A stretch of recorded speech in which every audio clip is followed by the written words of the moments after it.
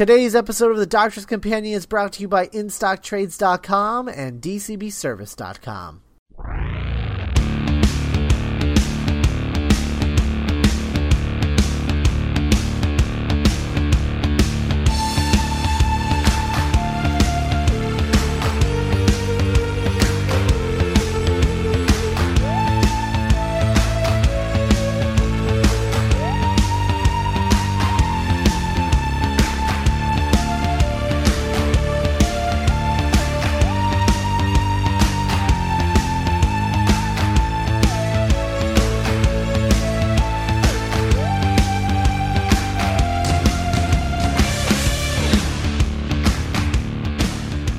Hello, everyone, and welcome to another episode of The Doctor's Companion. I'm Scott Corelli. And I'm Matt Smith, but not that Matt Smith. And we're from Mind Robber Productions, which you can find at mindrobber.net. We have podcasts over there. We've got this one where we talk about Doctor Who, which we'll be doing in just a second. And we also have our flagship podcast, The Mind Robbers, where we talk about things that aren't Doctor Who. If you like our shows, you should review them. If you don't, keep your opinions to yourself, because no one cares but you. If you have questions, comments, concerns, or any other sort of cool thing you feel like sharing, you can email them to podcast@mindrobber.net. If you want to start a discussion, you can go to the website and do that by commenting on this post or any other past episode posts. And comment, and we will comment back, and the discussion will start. And you can let everyone know what you're thinking rather than just us. Matt, how are you? I'm good, man. It's Christmas. Merry Christmas, everyone. Well, yes. Post-Christmas. Yes, Happy Christmas, everyone. Happy Christmas. Also, this is our last episode of the year. We're gonna end it just like we started it, with a modern Doctor Who story, a new series with Matt. Wait a minute. Yeah. So happens.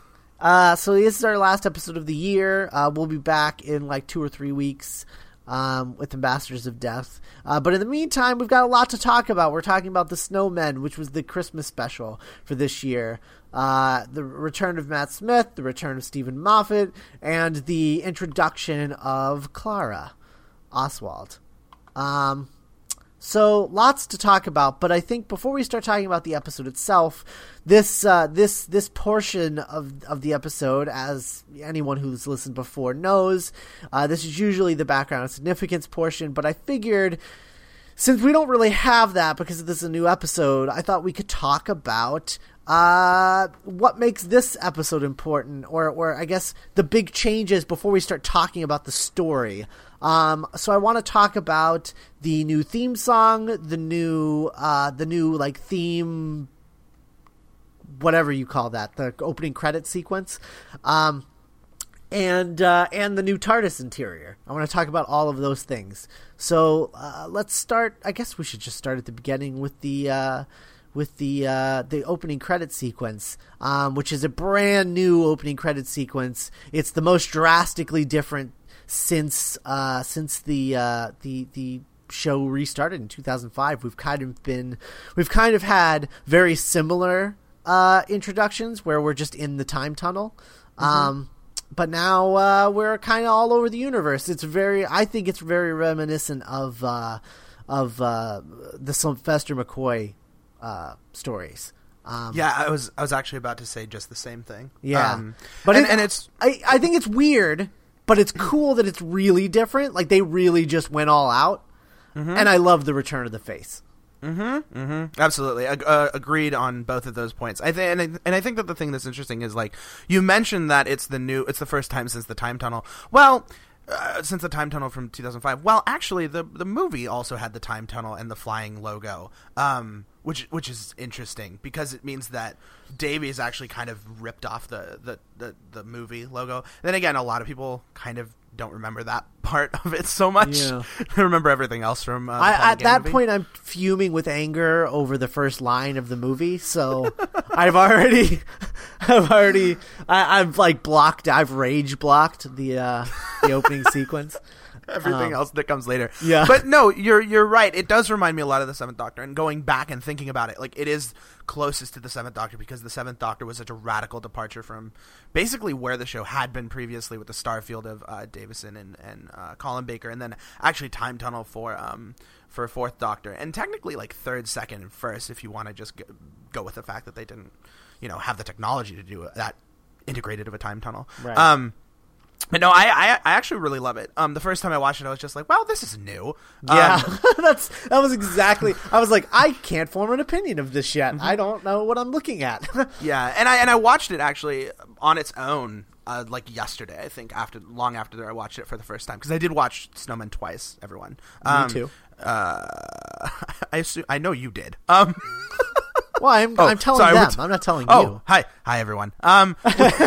We just had It's not just us, Matt. We just had a way meta moment. I just looked out of the TV.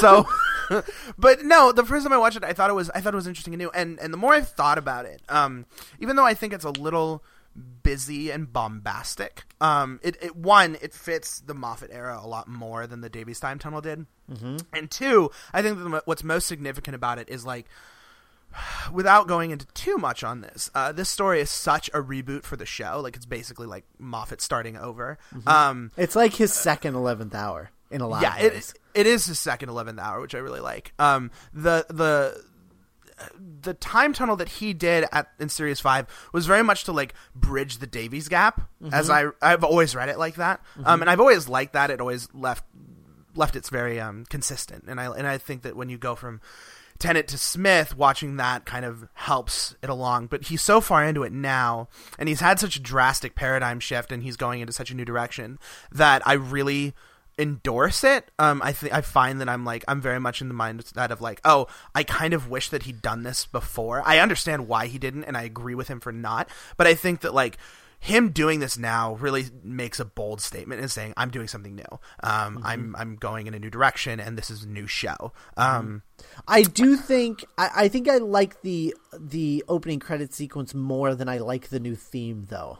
Yes, I think the new theme is way too busy, busy. Mm-hmm. And it just sounds like a remixed version, like a dance party remix version of the Series 5 and 6 theme. Yes, agreed. I'm not crazy about it. Yeah, I'm not crazy about it. Then again, like, I might grow to love it more. I find that I like Doctor Who themes the more I listen to them. Because it's just so busy that it's hard to focus on what's going on in it at any given moment. Right. And I'm not sure I love. Like, I'm not sure I love it yet, but I find I noticed it more now. Then again, I'm so busy trying to focus on the visuals that I'm not necessarily paying attention with my ears necessarily. Right. So I guess there's a lot going on. It's very ADD. The whole sequence is which is representative. Yes, representative. It's fitting. It is fitting. Yes. Yeah, and that's not a slam on Moffat. It's just like I love that he has a theme and an opening credit sequence that really represents him, like, mm-hmm. and his vision of the show. Like, I think that's really important for a show to have, and I really love that he has it, and stuff. Absolutely. No, I completely agree with that. It's very thematically relevant for his era, and mm-hmm. for the fans of his era, because sure. that's the thing. Like, we've been very hard on Moffat as a showrunner and about his vision of the show, but obviously people like it, so obviously there's fans of this, and that's good. They've got their Doctor Who, and I'm waiting for mine to come back. Yeah. But, or show up, yeah, new, if not fresh. Yeah. So that's that. So let's talk about the TARDIS interior, because that changed as well as the Doctor's costume. This is like a second 11th hour, which I really like that about it. That it's just like ripping the Band-Aid off. Yeah. Even though from a story standpoint, I'm not entirely sure it all checks out for me. As far as, like, why everything is different, because I don't think the Ponds are as important as Moffat likes to pretend they are. Mm-hmm. But that's neither here nor there. We'll talk about that as we get into the story stuff. But the new TARDIS interior hit, and they announced it last week with, like, a picture with a picture of Matt Smith standing in the foreground covering up most of it. So you couldn't really even see it then. You just kind of got a glimpse of it. I'll be honest. I know when that picture hit, you hated it. But I'll be honest. Like the one negative thing I'll say about it is that I don't like that we're scaling back to the smaller size bridge. I liked the huge, like, oversized bridge of series 5 and 6. I really, really loved that. So I'm not crazy about it being scaled down again, but other than that, I really like the look of it. I do. I know that you're not crazy about it, but I think that I just think that it fits. I don't know. I just think it fit. I don't know. Interesting. I think that it fits. It's one of those things that actually mirrors the story in a lot of ways. The story is it's a very dark story, just in terms of the color palette and the way that it's shot. It's a lot of night shoots. In fact, I think the whole thing takes place at night, except for the part where Clara goes to the governess and then visits the and the Madame flashback. Vastra. I think and that's the flashback. About it. I find that I don't like it as I certainly don't like it as much as the one that they did for series 5 and 6, the Pond TARDIS, I guess you can call it. Right. And I certainly don't like it as much as the Davies TARDIS. I really don't like it as much as that. I like that it has a ceiling, or at least that they showed a ceiling. But other than that, it's just one of those things where it's like, I like just a weird I like a TARDIS that's more hodgepodgey than this is. This is very sci-fi, very technical. And see, I think it's very much a callback to, like, classic Who more than any other TARDIS. Sure, that's been in the new show, and I kind of dig that. Like the dual callback of, like, the return of the face and the main titles, and then this new TARDIS interior. Like, it feels like Moffat is really, like, I feel like this is more than anything what he's wanted the show to be as a fan. Like, I feel like he was, like, with 5 and 6, it almost seems like that was his vision of, like, what a new Doctor Who would be. And now this is, like, now he's just like, okay, now I'm just going to fanboy all over this, because I get this weird feeling that he's not going to be around much longer. Like, I have this weird feeling that he's going to be hanging up his hat soon. So he's getting out all of this fan stuff that he's wanted to do and hasn't, because he's been trying to woo in new viewers. And now he's not worried about that so much. So he's just doing whatever he wants. And I don't know. It's this overwhelming feeling of classic Who that I'm getting, and I got from this episode, in, like, little minor things. Yeah, and I agree that the console honestly reminds me very much of like the Fifth Doctor console. Like, if you ever go back and watch the Fifth Doctor stories, it's very it's like a perfect combination of the Fifth and the Eighth Doctors. Yeah, Eighth Doctor. Yeah. It's very much like a bridge between those two. Yeah. Because the Seventh Doctor didn't really change either. Right. Yeah. I meant Eighth. Sorry. Yeah. The Wellesian one. Yeah. Very much like the Seventh Doctor. Well, the Seventh Doctor was in the Eighth Doctor movie, so it kind of counts. Yeah. There you go. But yeah, it does remind me a lot. It reminded me a lot of the Fifth Doctor one, actually, because it just the buttons and the sci-fi of it, and it's like, that's fine, but, like, I mean, I did grow up on the Davies TARDIS. Like, that's where I cut my teeth as a Doctor Who fan, and I didn't really watch any classic Who stories until after I'd watched Journey's End. So I basically went through 4 seasons of that TARDIS. So that's, like, my vision of the TARDIS. It's very much like a hodgepodgey. That's more of, like, an organic thing. Yeah. But, like, and then you get to the one that was the Pond TARDIS, and the Pond TARDIS was pretty good. I mean, I really, really, really like the Pond TARDIS, especially for the scope. But I don't like. I mean, I like that the TARDIS has buttons, but I don't like the sci-fi of it. Like, I'd rather it be more weird. I like the TARDIS being, like, this weird, like, organic machine, because it is a living creature that's just in box form. Right.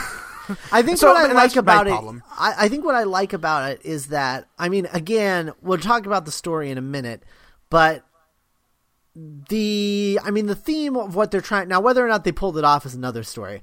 But the theme of the story is that, like, that the Doctor has stripped away his humanity. And he's being, like, full on alien, at this point. And so I like that the TARDIS interior reflects that. Yeah, and it's got like Time Lord symbols all over the top. Yeah, which is really. I mean, if nothing else, like that's just like, oh, I am pure fanboy right now. Yeah, because I don't think there's ever been Time Lord symbols in the TARDIS before. As far as I can remember, I don't think that's the case. Then again, Gallifreyan language is a mostly recent construct, as far as I can imagine it. But it is significant and interesting. But I don't know. I think it's okay. I don't hate it. I certainly didn't dislike it as much when they go in. I wish I hadn't seen it before I saw the episode so I could make a better judgment based that wasn't my snap judgment. But I mean, I'm sure it'll grow on me. I mean, most things tend to grow on me in general, especially with Doctor Who. Like, and it's just one of those things where it's like, you just want what you had before. And I like that it's something new. I like that it does feel like a submarine. I mean, despite the fact that that's not my choice aesthetic, like my favorite TARDIS is still the Hinchcliffe Holmes Gothic TARDIS that looks like a cathedral. That's the best one. So good. And I wish that Moffat had gone for something more like, not just him, but I just wish that they had done something more interesting with it than like just something that fits into the dynamic and the ethos. Where I think that the Pawn TARDIS really reflected the pawns and the thing that Moffat was going for at the time. I'm wondering how this reflects that beyond just being a fan-winky thing. And maybe it's just a fan-winky thing, but it is a much darker TARDIS, and I wonder if that's going to reflect in the storytelling too. I don't know, because that coming soon trailer that we saw, I mean, nothing looked fun, if you know what I mean. You know? Like, I felt like it was stripped of all of the fun and wonder that all of the previous coming soon trailers from like series 5 and 6 had. Yeah. So I wonder if that's not indicative of how how the remainder of series 7 will feel. Yeah, and I think that you're not wrong about that, which is interesting. And I mean, if this is any indication, we are looking at a darker show in general, which I don't mind. Like, I'm interested in something new and different. But yeah, let's. I think that's so. Thumbs mostly up on the TARDIS. Like, I don't hate it. I just think I just like other TARDISes more. Sure. And it needs to grow on me. Unlike when I stayed away from the Pawn TARDIS, and when I saw the Pawn TARDIS for the first time, I was just like, how is this story getting any better right now? Yeah. I know, it was the same for me. All right, so before we actually get started on our discussion of the episode of The Snowman, just a reminder that today's episode is brought to you by InStockTrades.com, where you can purchase our book of the month, Black Sad Volume 1 by Juan Diaz-Canales and Juan Granito. It's available for $16.49, which is 45% off the suggested retail price of $29.99. And remember, all orders over $50 get free shipping. So thanks to InStockTrades.com. Woo. All right, so The Snowman. Here's what I'll say about this. I'm fairly sure that Matt is somehow psychic. I do what I can. I can't. How? Like, I love that I finished it, and I was just like, when it called itself the Intelligence, I was like, what? Yeah, when it and Bethany was like, what? And I was like, I can't believe this is happening right now. And she's like, what? And I was like, I can explain it, but you won't understand, so I'll explain it later. And then like it said the Intelligence again, and then it came out that it was the Great Intelligence, and I was like, oh my god, what? It's like, Matt is a psychic genius. Yeah, I knew that this was coming. I've known that this was coming for the past 2 years since I came up with the original plan. Because here's the thing. Okay, here's the thing. I had no idea this was coming. I had no idea. Although I wonder if this wasn't the basis of the rumors that the Yeti were coming back. Remember that rumor? Yeah, I do. I bet you that's what this is. I think that's not incorrect, because I think someone said that, but it's also like, it's the Snowman. And like, it's funny because when we were like, oh, we're doing the Abominable Snowman before the Snowman, we were like, oh, that's really kind of weird and coincidental. It's like weird and coincidental, like weird and coincidental, because I had no idea that was coming. I knew that Ian McKellen was going to show up. I just didn't know how. But like, I did not know that the Intelligence was going to show up. And when they said Intelligence, I'm like, oh my god, are they doing that? And then when he pulled out the map of the London Underground, I was like, yeah, there it is. That is confirmed. And then but then it made it so that when Jenny and Vaster at the end are just like, but why would it need to have corporeal form on Earth? And what will it need to do with the London Underground? I was just like, well, I've been here, guys. I know that they needed to do that for the pure fan winkiness of it all, just to like hammer it home. But I was definitely like, I don't need you to tell me that because I already figured it out. Yeah. But seriously, I don't know what the hell happened. I really don't. Because that is the biggest accident I've ever seen in my life. I cannot believe that happened. 160 Doctor Who stories to pick. 3 days before this airs, we pick that one. Yeah. Like, that's crazy. That's crazy. It's creepy, man. This is weird. It's That's so a weird. Huge, crazy coincidence. Oh my god! Like, you sent me the text. You're like, "Have you watched it yet?" And I was like, "Yes." And you're just like, "The Great Intelligence? Are you kidding me?" Like, all in caps. Because I knew that you would be freaking out too, man. Yeah. No, I was freaked. I couldn't believe it. I was like, "Wow, wow." It's so insane. So insane. Not only that, like, okay, the Great Intelligence has not shown up since 1968, I think. And both times that it showed up, those stories don't exist. Yeah, there's 2 episodes between the 12 episodes across 2 stories. Like, that's like, and he chose that to bring back. Yeah. Which is fine, but it's just like, oh my god. Like, no, I know, but it's just like, sometimes you realize Stephen Moffat's a fan.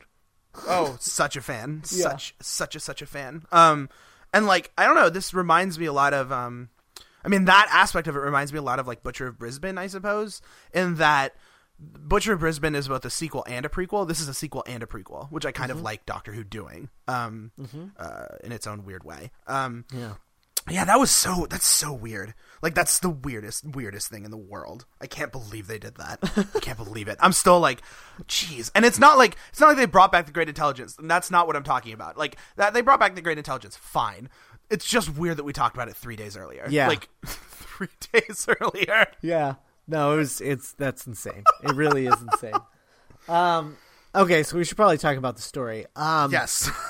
Okay, so here, my overall thoughts of the Snowmen is basically, I liked it more than the Dr. Widow and the Wardrobe. I really liked the aesthetic of it. I thought that a lot of the dialogue was lazy, and bland, and I feel like he could have tried a little harder making Clara stand out outside of Amy, because she really just feels like Amy Part 2. And but like, for the most part, I enjoyed it. For the most part, I enjoyed like a lot of the magic of it. I think that the resolution was lame, and I thought that. But like, at the same time, I don't really care how he defeats the Snowmen, because like, I don't know. I didn't care about the Snowmen. Like, the Snowmen were like Prisoner Zero. Like, it doesn't matter, you know? Like, they're such a minor thing that I didn't care. I was more interested in how Claire was going to become a companion. So my biggest disappointment in this is that we don't actually get that answer. That kind of bugs me. Actually, it doesn't kind of bug me. It bugs me a lot. Because I liked how everything was set up. I liked that we were going to get a companion from the past. I thought that was really interesting. And now we're not. And now we're getting Claire from the future or something. That doesn't really make any sense. And I'm like, no, really, Moffat, it's fine. You could just pick someone up and they can just be the companion. They don't have to be weird and quirky and come from some strange background. But so that's my thoughts. It just lots of mixed feelings. But like, for the most part, like, it's not like I watched it and wasn't entertained. Like, I liked what I was watching. I just think that all the pieces separately, they don't taste so great. Yeah. The first time I watched this, I watched it we're recording this 2 days after Christmas. I watched it on Christmas Day, and then I watched it today, having sat through it. And I'll also point out that I did have like an hour and a half long conversation with someone about Doctor Who yesterday, and in which I did talk about this a little bit. The first time I watched this, I enjoyed watching it, and then I sat around and I thought about it, and I drove home from San Diego to Los Angeles and had 2 hours to basically listen to some podcasts and basically stew over my thoughts on this story. And I came off really, really, really disappointed. Really, really, not liking it very much at all. Like, more than Dr. Widow, but mostly the problem with Dr. Widow is that I am left so apathetic by Dr. Widow that I just don't care. Like, I really, really, really don't care. And that's the worst thing a Doctor Who story can do. Or any piece of art for that matter. So watching it again, I came at it very cynically. I came at it very, very, very cynically. Like, okay, show me what you got. I'm going to take this. I'm going to take down all the things that I don't like, all the things that I do like. And I actually found that when I watched it again, I liked this probably the most out of any Moffat story going back to Day of the Moon. And I think I'll say that. No, I 100% agree with that. 100%. Yeah, because I think that this is a good new direction for the show. I don't like a couple of things that he did in here. I mean, I know that's not technically surprising because Moffat doesn't really change. Writers don't really change. They just kind of refine themselves. And I agree about the resolution. I agree about the snowmen. In fact, I think that the snowmen were rubbish. Then again, I think that that's a weird commentary on the Yeti themselves because the Yeti also didn't do anything in Abominable Snowmen, except they did in Web of Fear. But they didn't in Abominable Snowmen, because the intelligence is just like this weird sphere that just kind of sits there and has thoughts. So I didn't like the resolution. I liked the bring back of the intelligence, but I thought that Dr. Simeon was a waste of time, and I thought that the resolution was bogus. That said, the stuff with the Doctor and Clara was amazing. Across the board, best stuff of this, and the best stuff that I've seen Stephen Moffat write since Day of the Moon. I think my biggest problem with it is that she's not the real companion. Well, that she's not the real companion, and that like Moffat just can't write women who aren't too cool for school. You know, like they feel like Quentin Tarantino characters, where they're just awesome all the time without even trying. Yeah. And it bugs me. I don't know. Like, very... why is she quipping to the frozen lady as she's being taken away on the ladder? Like, it's dumb. It's dumb. Yeah. It's cheesy and it's not cool. Yeah, it's male wish fulfillment fantasy. Yeah, and I don't which I did have a problem with, but I guess we're going to talk about Clara later, so I'll save those thoughts later. But I agree that I really dislike the way that it jerks me around. And I mean, I know that this is my interpretation and my expectations of coming into the story and saying, oh, Clara, this is Clara, she's a new companion. Like, I too was looking forward to something that was out of the ordinary, a companion plucked through time. We haven't done that in a while. Actually, we haven't done that since Turlo, I want to say, because every other companion has been a modern current companion, not counting one-offs. Right. So, and even then, Turlo's an alien. If you want to go back for Displaced from Time, I think you're going to have to go back to Leela, which is really far back. And I don't love that. I think that he had a good thing and he kind of squandered it. But it's one of those things where it's like, I watch this and I'm like, oh, this is the first companion story. And I guess the twist is like, oh, but I'm killing her off. Ha ha ha ha ha ha. And then it's like, oh, but no, we're going to get her back. I find that is dramatically really dissatisfying. Just cause, and it's like, I know that it's like, oh, but I came to care about her and then you killed her off. And it's like, okay, you did that, but this is the second time you've done that with this character. We're going to get a third version, and it's like, I care less about the third version because you've put me on my guard about it. Like, you've really jerked me around a little too much. Exactly. What I'm hoping for from it, though, is that it's going to be a plot that he just resolves. And at this point, I really don't care what the resolution is. I just don't. Because I know it's going to be stupid and convoluted, so I don't care. If he surprises me, great. But he's not going to. It's just going to be stupid and convoluted. It's going to be like, it's like Robot Doctor. It's going to be like Robot Clara or something. I don't know. It's going to be dumb. Everyone go look at your theories. That one of them is going to be correct. Yeah, exactly. But my hope is that whatever the resolution is, like I said, don't care what it is. I think it'll be I hope it'll be resolved by the end of series 7. Yeah. And then that way, because I think he's going to then turn his attention to the fields of whatever and the question Doctor Who and all that for the 50th. Mm-hmm. So hopefully we'll be able to abandon her whole thing, and then that way when the Doctor regenerates and she's the companion for that Doctor, then the focus will be on the new Doctor instead of her, and maybe then we'll finally get a season where it's just the Doctor and his companion. Mm-hmm. Which would be really nice. Yes, agreed. Agreed. Yes, yeah. I'll talk more about Clara more, but I agree. I think that's like I agree about that. Yeah. Yeah. So I agree. Like I liked that was all the stuff that I liked the best was the stuff with the two of them. I liked the one word sequence, the one word thing. Where she was answering the questions with one word. I really liked that, and I liked the end of that, like the pond. Like I loved that. That was perfect. I hated that. Yo, you hated that? I hated that because I was like, because it's just like, what does pond mean to anyone about anything? Like, it's just like it means something to the Doctor, but like, why pick that word? Like, why would Clara pick that word? Because that was the thing. She was saying that the person was frozen in the pond.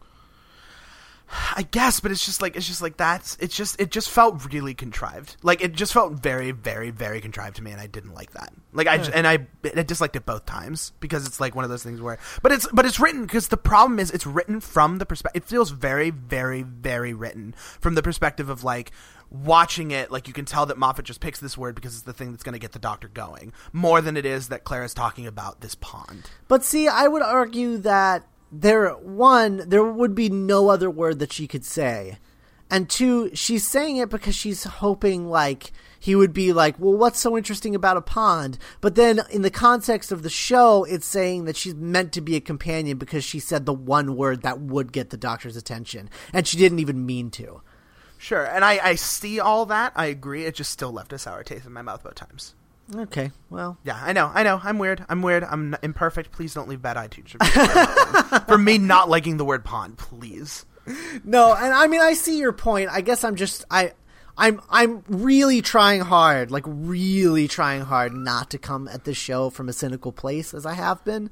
Like, sure. I was really trying to take this episode as like a new leaf and really giving Moffat a second shot.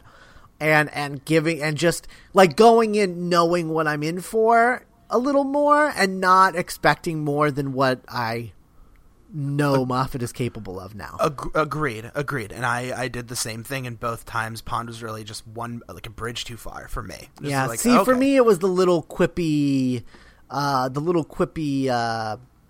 dialogue things that he would do that annoyed me, like just like the we're too cool for school things, and I hated the Sherlock Holmes thing. Oh god, I hated the Sherlock Holmes thing. Like that is the ultimate pandering. Like that is the ultimate pandering. Like if anyone wants to know, that's like meta pandering. Like yeah, super. It's like really. I'm gonna get in trouble for this word, but I just find it really gross. Like I find it really really gross and very very cynical because it's like he's like, I just want to see the Doctor dressed up like Sherlock Holmes. It's like, well, he did that already. And they call back the music from Sherlock. Yeah. In the music that's playing when he comes through the door. I'm just like, oh, gross, Moffat. Gross. Yeah, it's really masturbatory. Like it's really like you don't need to do that. Like the Doctor himself can like just it's so ridiculous. And then of course he's out of that outfit very quickly. Yeah. Like so you did it for like one scene. If you're gonna do the Sherlock thing, fine, go full bore. Look at Talons of Wing Chang. Talons of Wing Chang had the Duck Hunter hat or the duck hat. I don't care. I don't know what that's called. Doesn't matter. He's in that outfit from episode 1 to episode 6. You do not see the scarf ever, ever. This is like costume changes, and then he does the Sherlock Holmes thing, and then he has the bow tie. It's like if you're gonna do it, stick with it. Doesn't matter. Like, but I agree with all of that. But on the other side of that. In a other Sherlock related thing, I actually did like the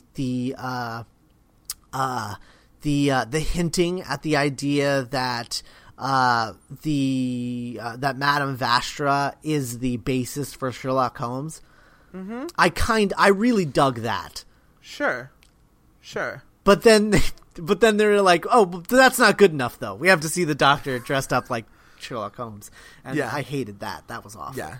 It was just really pandery. And then I did not like that scene at all. No. Very much at all.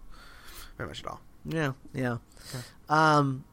Yeah, no, but I liked the ladder thing, and I loved the spiral staircase up to the cloud and the TARDIS hiding up there. Though I do not believe that Clara would have hid from the Doctor and then ran back down the stairs. She totally would have snuck into the TARDIS.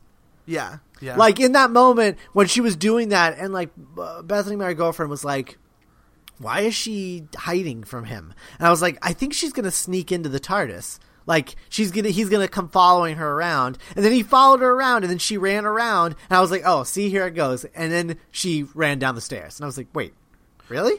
Yeah, and the only reason for that was because she's not ready to enter the TARDIS. Like, yeah, and that's so dumb. Like, yeah, it's really dumb. That's a very obvious example of Moffat not letting his characters talk to him. Sure. Instead, he's just making he's the great intelligence, and he's making his characters move around like little puppets.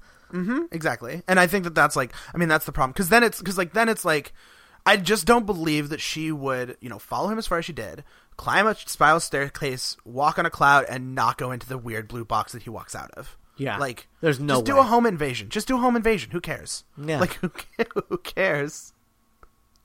But yes, the stuff on the cloud was really good. The stuff on the staircase, like the first time I watched it, I did watch it from a very cynical place. But looking at it again, it's just like, oh, this is what you want from the Moffat era. You want him doing God Among the Clouds stuff. Yeah. Like, that is what you want, and I find that I liked it more the second time from that. See, I can like things. I can like things that Stephen Moffat writes, and like that's like when I watched it again, I was just like, no, this is really the stuff that I want from Moffat, like that sort of big idea, because it was contrived to get to there, but at the same time, it paid off, and the ladder was really good. Mm-hmm. Although she was able to reach the ladder the first time, she didn't need an umbrella the first time, so. I don't know. Well, but she had to jump like twice. Yeah. Her feet were not that far off the ground, though. That's what I'm saying. No. Then again, she jumps like a Victorian, which I really liked. Like, the first jump was a very weak jump. Mm-hmm. It didn't look very tall at all. Yeah. But I don't know. What else do you have to say about this? I guess we should talk about the return of Strax, Jenny, and Vastra, because... No, and I'll tell you why. Because I wish that Moffat thought of a good reason to bring those characters back. Is it just me, or does it feel like he's trying desperately to make his own Torchwood? I guess it does, but at the same time, like, this is in no way anywhere near what a backdoor Torchwood pilot would look like. Like, to the point where it's almost like he actively attempted not to do that. Excepting the scene at the beginning where Vastra and Jenny are investigating Snow and talking to Dr. Simeon, which is very, very, very early on. Like, Vastra did nothing in this. Like, nothing. Mm-hmm. Even the part where, like, she, like, literally gets an opportunity to whip out her sword at the end, she literally goes down in the first 2 seconds. Jenny was also a waste of time. And then Strax was played as purely comic relief, which I think is really good, but then after a while kind of got annoying to me. It did. Because I wish... I just, like, look, I have no problem with comic characters. I just wish that you do something more with them than just make them joke machines. Yeah, I liked the first sequence with him where it ends where he's just like, I think I just got run over by a cab. Like, that was really funny. Like, I loved that whole sequence. But then later when he's just like, he threatens invade the house now. Yeah. Yeah. And then he threatens her and then asks for her coat, and like just stuff like that just bugged me.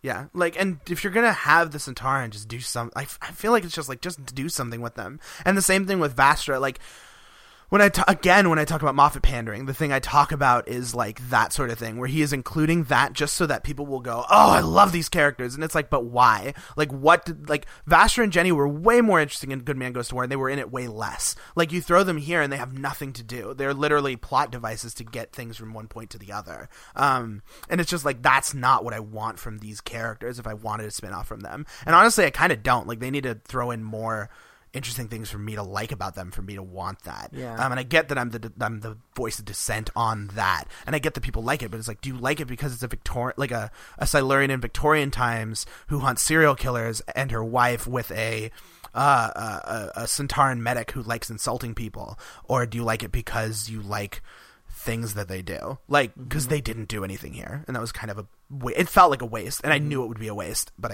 it just rubbed me the wrong way. I just didn't like that.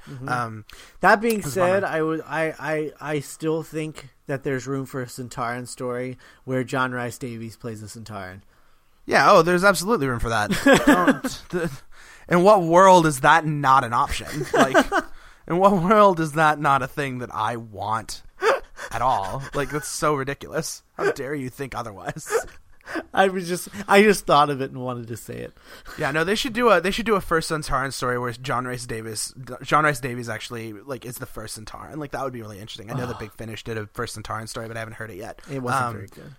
I'm sorry. You're the one person I've heard who said that it wasn't very good. I heard a lot of people really liked it, but okay. I'm still listening. I'll get to it. But yeah, I think the one other thing that I guess we should talk about, besides the fact, well, I'll also mention the Doctor really quickly. I didn't love Matt Smith in this, and I don't know if that's because I have grown disillusioned with his Doctor at this point, but I just didn't think he was great. I thought he was okay. I thought he had good moments, but it's just like, you know what my problem is with him in this? I feel like we were getting a personality of the Doctor best of episode, like when we first see him and he like throws on the glasses and goes and checks out the snowmen. I felt like I was watching Peter Davison. And then there would be a point later, like when he's in the TARDIS and he's reading. And he's like, what did she say? What? And he's being like angry. I was like, that's Sylvester McCoy. And then like throughout the episode, there were a bunch of moments where I was just like, this doesn't feel like one person. This feels, no, it doesn't. This feels like, 10 different people. And, and for no reason, like even the scene when he comes in as Sherlock Holmes felt very, like if it wasn't for the Sherlock Holmes outfit, it felt very Tennant-y. And it's just like he was never Matt Smith in this. He was every other Doctor. It was really weird. Yeah, and it's one of those things where it just, I don't know, it just feels to me like he just doesn't have it just doesn't feel like they're writing an 11th Doctor, which I guess is fine because I guess they're writing the Doctor, but it just doesn't feel like anything makes sense congenially. Yeah. If that, like, it just doesn't come together, which is really kind of a bummer. I mean, like, even the stuff with the puppets, like, He at one point he introduces himself via puppetry. Yeah. And it was just like, that was just the most Matt Smithy thing, I think. That it was the most Matt Smithy thing, but it was also the thing that I really hated most about the Doctor in this, because it made no sense. It made no sense. Like, it was awful, and it gave me like flashbacks to Dr. Widow in the Wardrobe. Yeah, it was easily the most Dr. Widow. And like, if I had to think of one, I was like, oh, Cat in the Hat Doctor, it's back. Yeah. Yeah, if I had to think of one story that perfectly exemplifies everything that's wrong with his Doctor, it's that story, and that was straight out of that story. Like, just where it was like Moffat's like, oh, I'm gonna do the puppet thing, and it's gonna be really cool. And I know that the puppet thing is a big callback to like some British thing. I forget what it's called. I know what it is. But it's still just like, it's still watching. I'm just like, I don't have any interest in this guy doing this. Like, I just don't care. Yeah. And that's my sad thing about it. But I don't know. I didn't like him, but I loved all the stuff with him and Clara. Like, all the stuff with him and Clara, like, it just feels like Matt Smith is really bored by everything that isn't with her, because she's like the new thing in his life. Like, him as an actor, I feel like she's the new thing, and she's the thing that he bounces off of really well. But when he's not with her, like, I just felt like it was very listless. Like, part of going into this story, people were like, oh, it's this guy who's given up on everything. It's a very nihilistic Doctor, or nihilistic, I guess, if you want to go for the different pronunciation. I don't know how it's pronounced. Like, it's a very nihilistic Doctor, but it's like, that doesn't fit in with anything that, like, he doesn't know how to play that. And it's one of those things where it's interesting to see Matt Smith's limitations, because him in the first half is not very interesting. Right. But when he showed up again and was hanging with Claire, like, it was much, much more interesting. Yeah, because I would say my favorite thing that he did in this, for me, was when he's checking out the pond and then sees her in the window and then like starts acting like a boy about to ask a girl out on a date. Like, that was the best part of his performance in this episode for me. because it was the one moment where I was like, oh, there's Matt Smith's Doctor. Yeah, agreed. I think that the only thing I mean, I really liked it. I don't think that was my favorite moment. It's like my second favorite. I think my favorite was him on the rooftop with Clara. I think was my favorite. Like when he hands her the umbrella and says, "What happens next?" All the way from there, all the way through when she gets pulled off the cloud was all my favorite stuff. Yeah, I loved all that stuff too. Yeah, I just felt like. I think the reason I like the other moment just slightly, is because it's so Matt Smith's Doctor, whereas that other thing, I could see just about any other Doctor do the same thing. Yeah. But that other thing, that is specific to Matt Smith's Doctor. Yeah, agreed. Then again, I guess I'm just that just says to me that I've given up on Matt Smith's Doctor, and I'm just really starved for the Doctor. Sure. I think that's my personal problem, because it's one of those things where it's like, in order to get to a place with a Doctor where you can let the Doctor just cut loose as an actor and be the whatevereth Doctor, you need to get him to a place where I buy him as the Doctor and then take him to the special, where I feel like they just jump from 0 to 60, and I'm like, no, you guys you guys need to re-earn me buying him as the Doctor before I can take him to that level again. And that's just my thing. I also think that they should have at some point set up more of like where we are in the Doctor's lifespan. Like how long has it been for the Doctor since the Pawns left? Because I couldn't figure it out, because for me it just feels like 2 months, and it feels like there lots changed in 2 months. Whereas if they had said like, oh, I've been traveling alone for 300 years, then that makes more sense.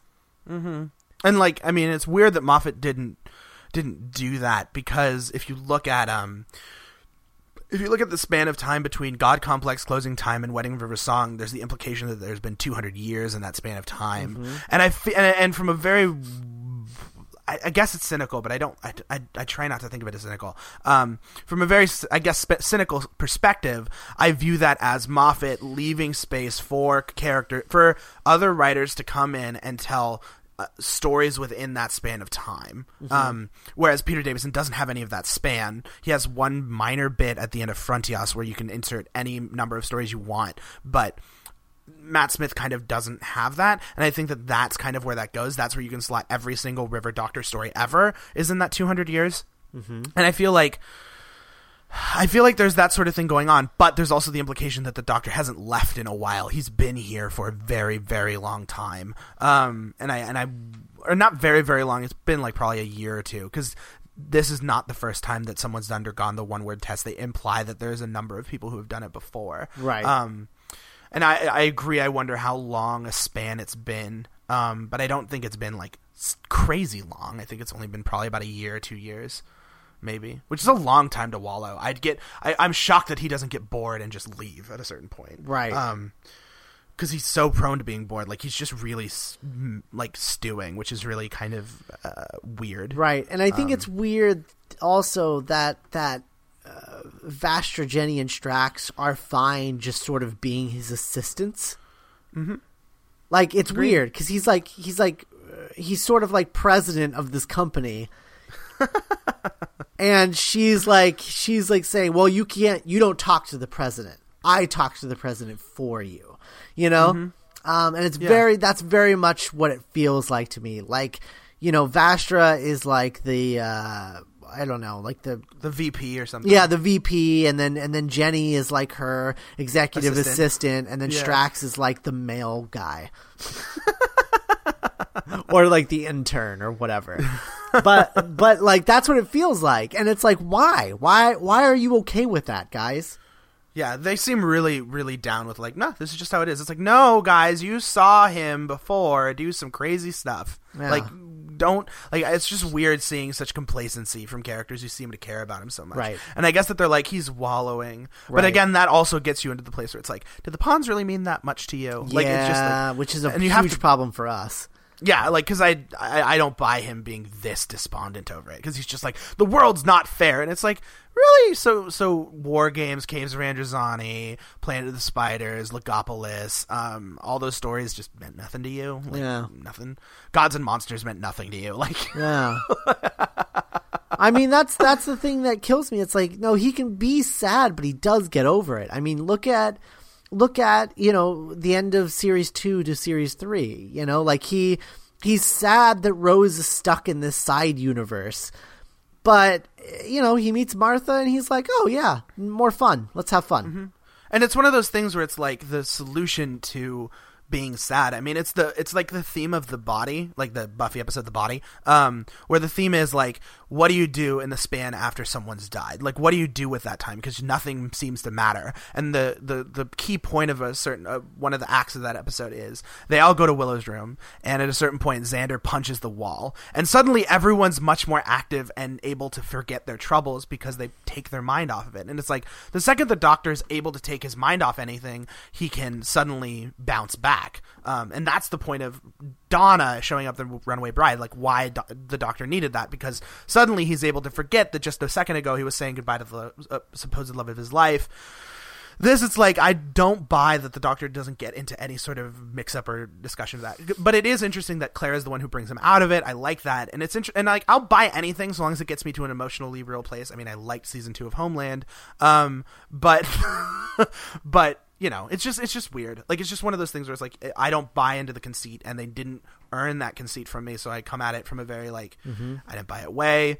And because of that, like, it just falls a little flat to me. Right. And also, like, I don't care if you're the one who killed him off, Moffat. You can't just bring somebody back by saying, oh, we brought him back. Oh, that was the worst. That was so dumb. I'm sorry. You killed Strax off. You killed him. You can't just say, oh, yeah, he's back.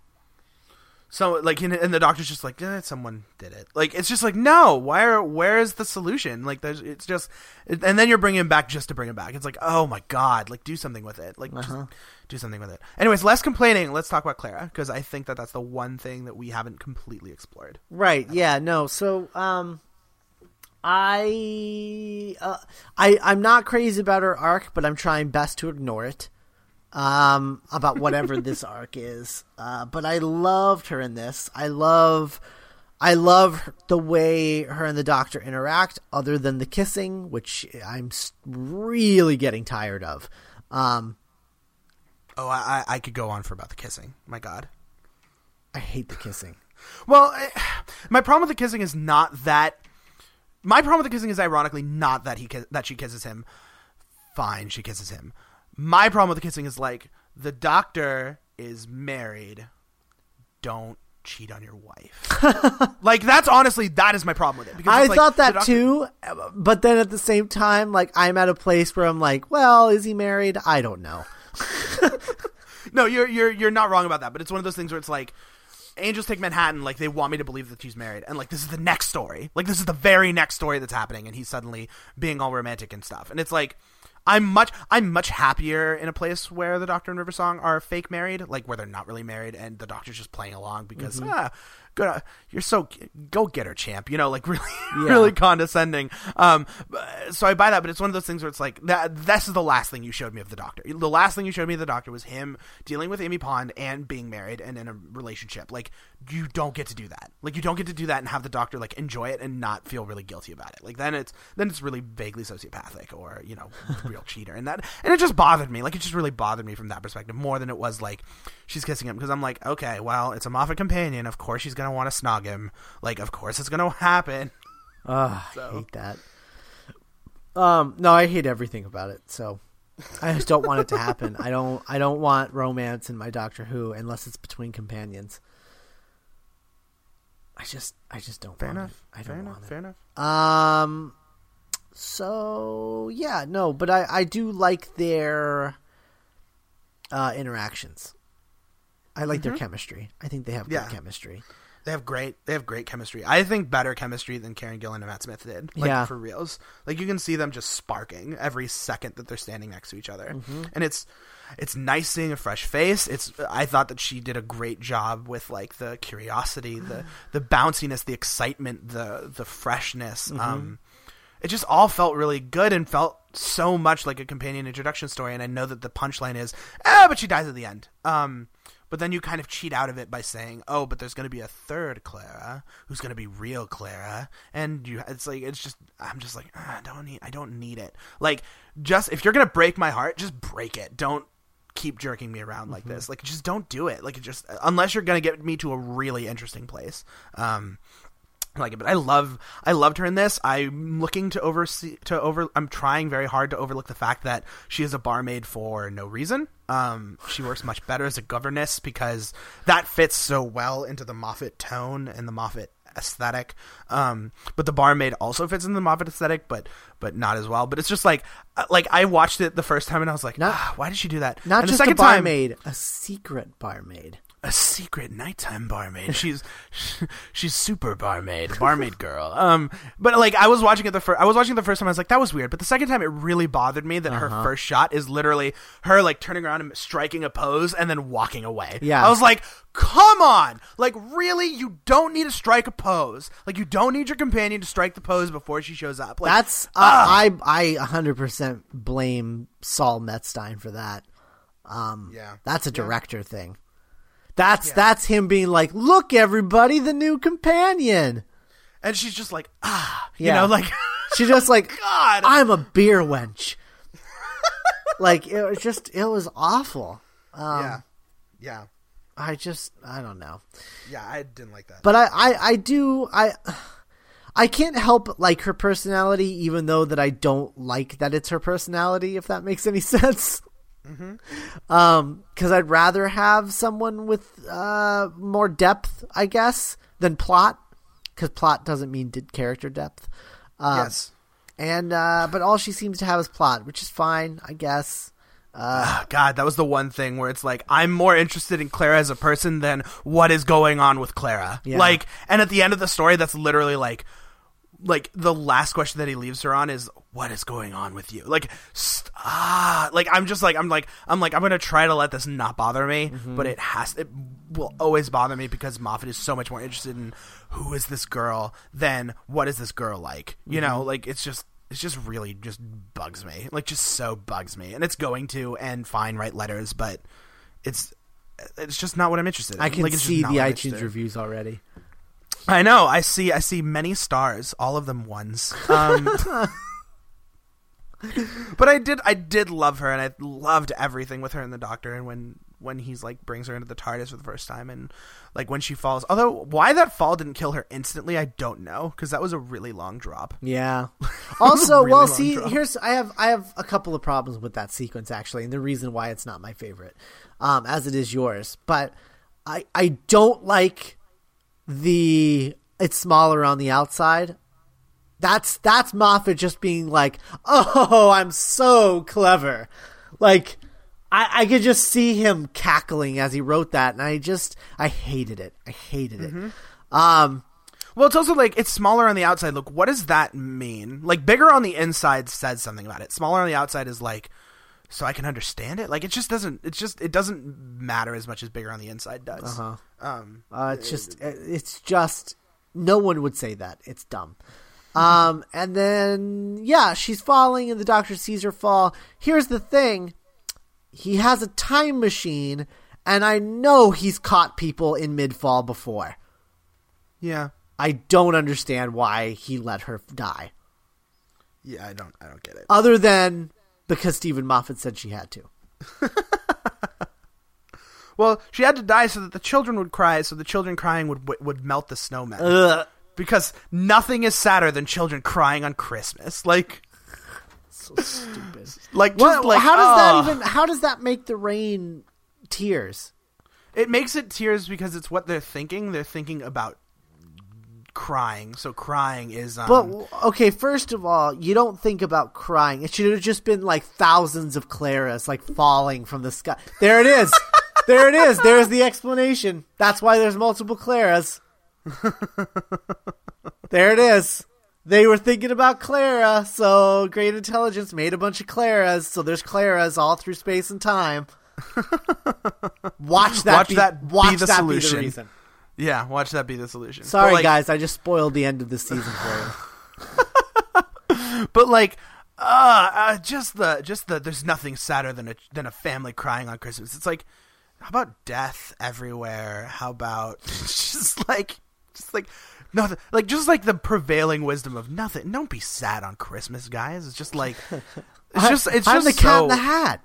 Oh Smile. God, it's so like needlessly just like schmaltzy, bubbly, and so needlessly schmaltzy. Like just like it's one of those things where it's like, just shut up. Like, I can go with you on schmaltz. I can go with you on Governess Clara not actually having a funny voice. What I can't go with is like just like nothing sadder than children crying on Christmas, where it's just like, you just injected like pixie sticks into my bloodstream. Like, just don't. God damn. Like, just don't do that, because I'm fine with it otherwise. But it's like the solution, and it's one of those things where it's like, people who don't complain about the solution to this, really can never complain about any ending that Russell T Davies has ever done. Ever. You're correct.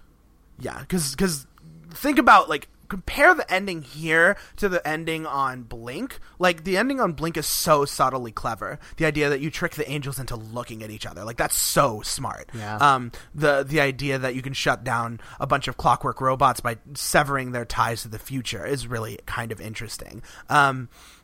This is not that at all. This is literally just I guess the story's over, and I guess that we're gonna turn it all to tears. Is just like, it's so dumb. This is very much, this isn't Moffat being smart. This is Moffat writing a kid show. That's what this is. Yeah, like, which is so bizarre, because his other stuff isn't like this. It's not overly schmaltzy kid show stuff. It's just not. Yeah.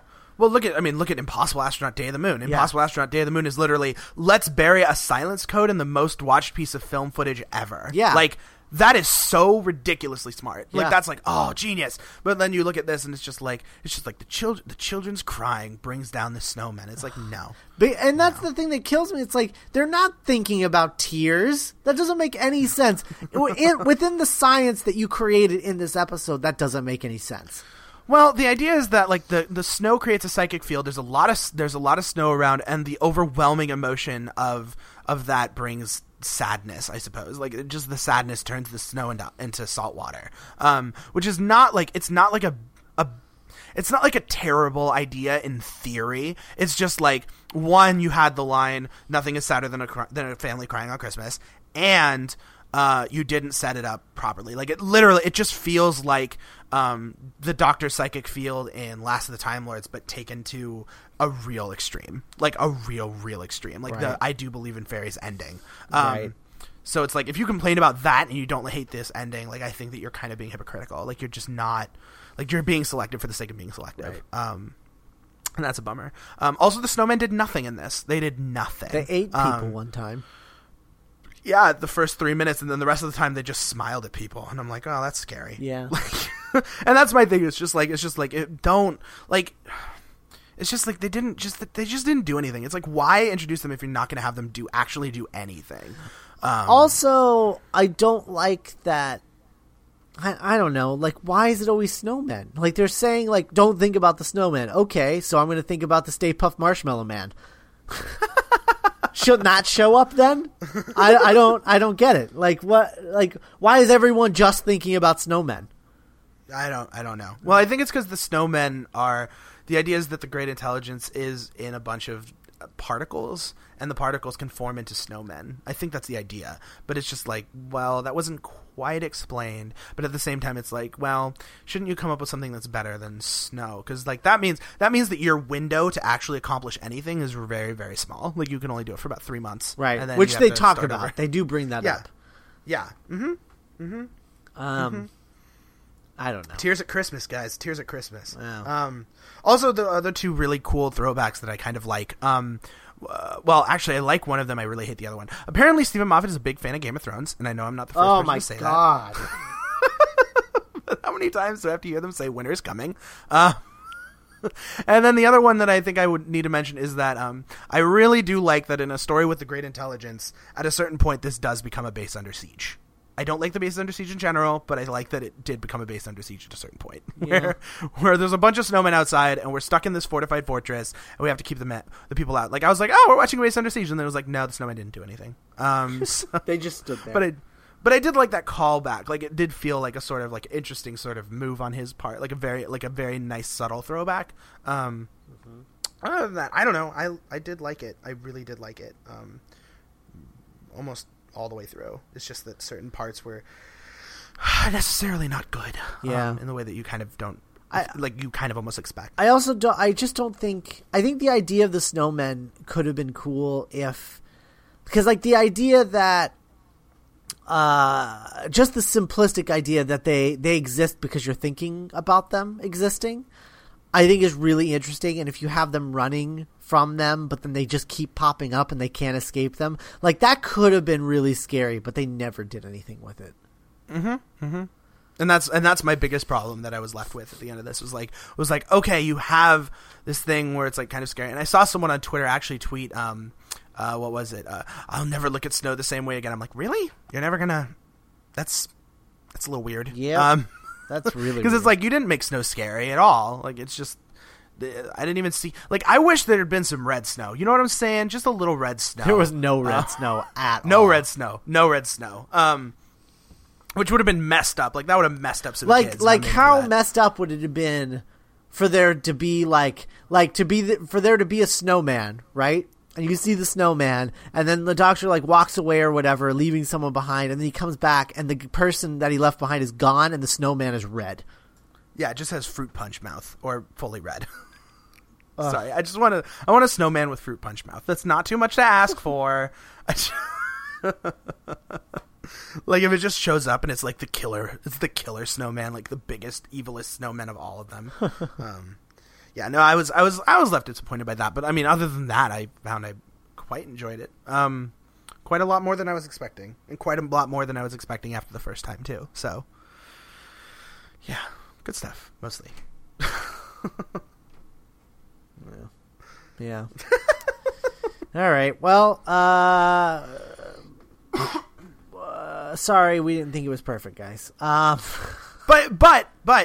the best in a while. Yes. In a while. The best since Day of the Moon. Yeah, and I thought this best wasn't going to Moffat play episode well. since Day of the Moon. Yeah, best Moffat episode since Day of the Moon. I did not think that this was going to play well on a rewatch, and because Moffat episodes tend to not play well on rewatch. This actually played much better on rewatch, I found. I think so too. Which good step in the right direction. Sure. Because they haven't lately. Yeah, no, totally. So absolutely.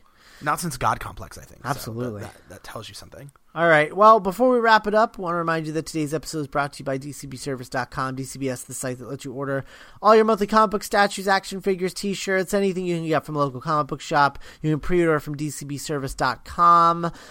Pre-order with monthly discount specials up to 75% off. Comic book bundles at 50% off. And regular discounts of 40% off. Ship as often as you like with orders as large or small as you like. And you only pay $6.95 in flat rate shipping. So thanks to DCBService.com. And next week, no new episode. Week after that, no new episode. But in a few weeks, we'll be back with John Pertwee and the Ambassadors of Death. You're darn right we're going to be back with John Pertwee and the Ambassadors of Death. Yeah. My favorite John Pertwee story. Awesome. Let's kick off 2013 with a bang. I'm so excited. Excited.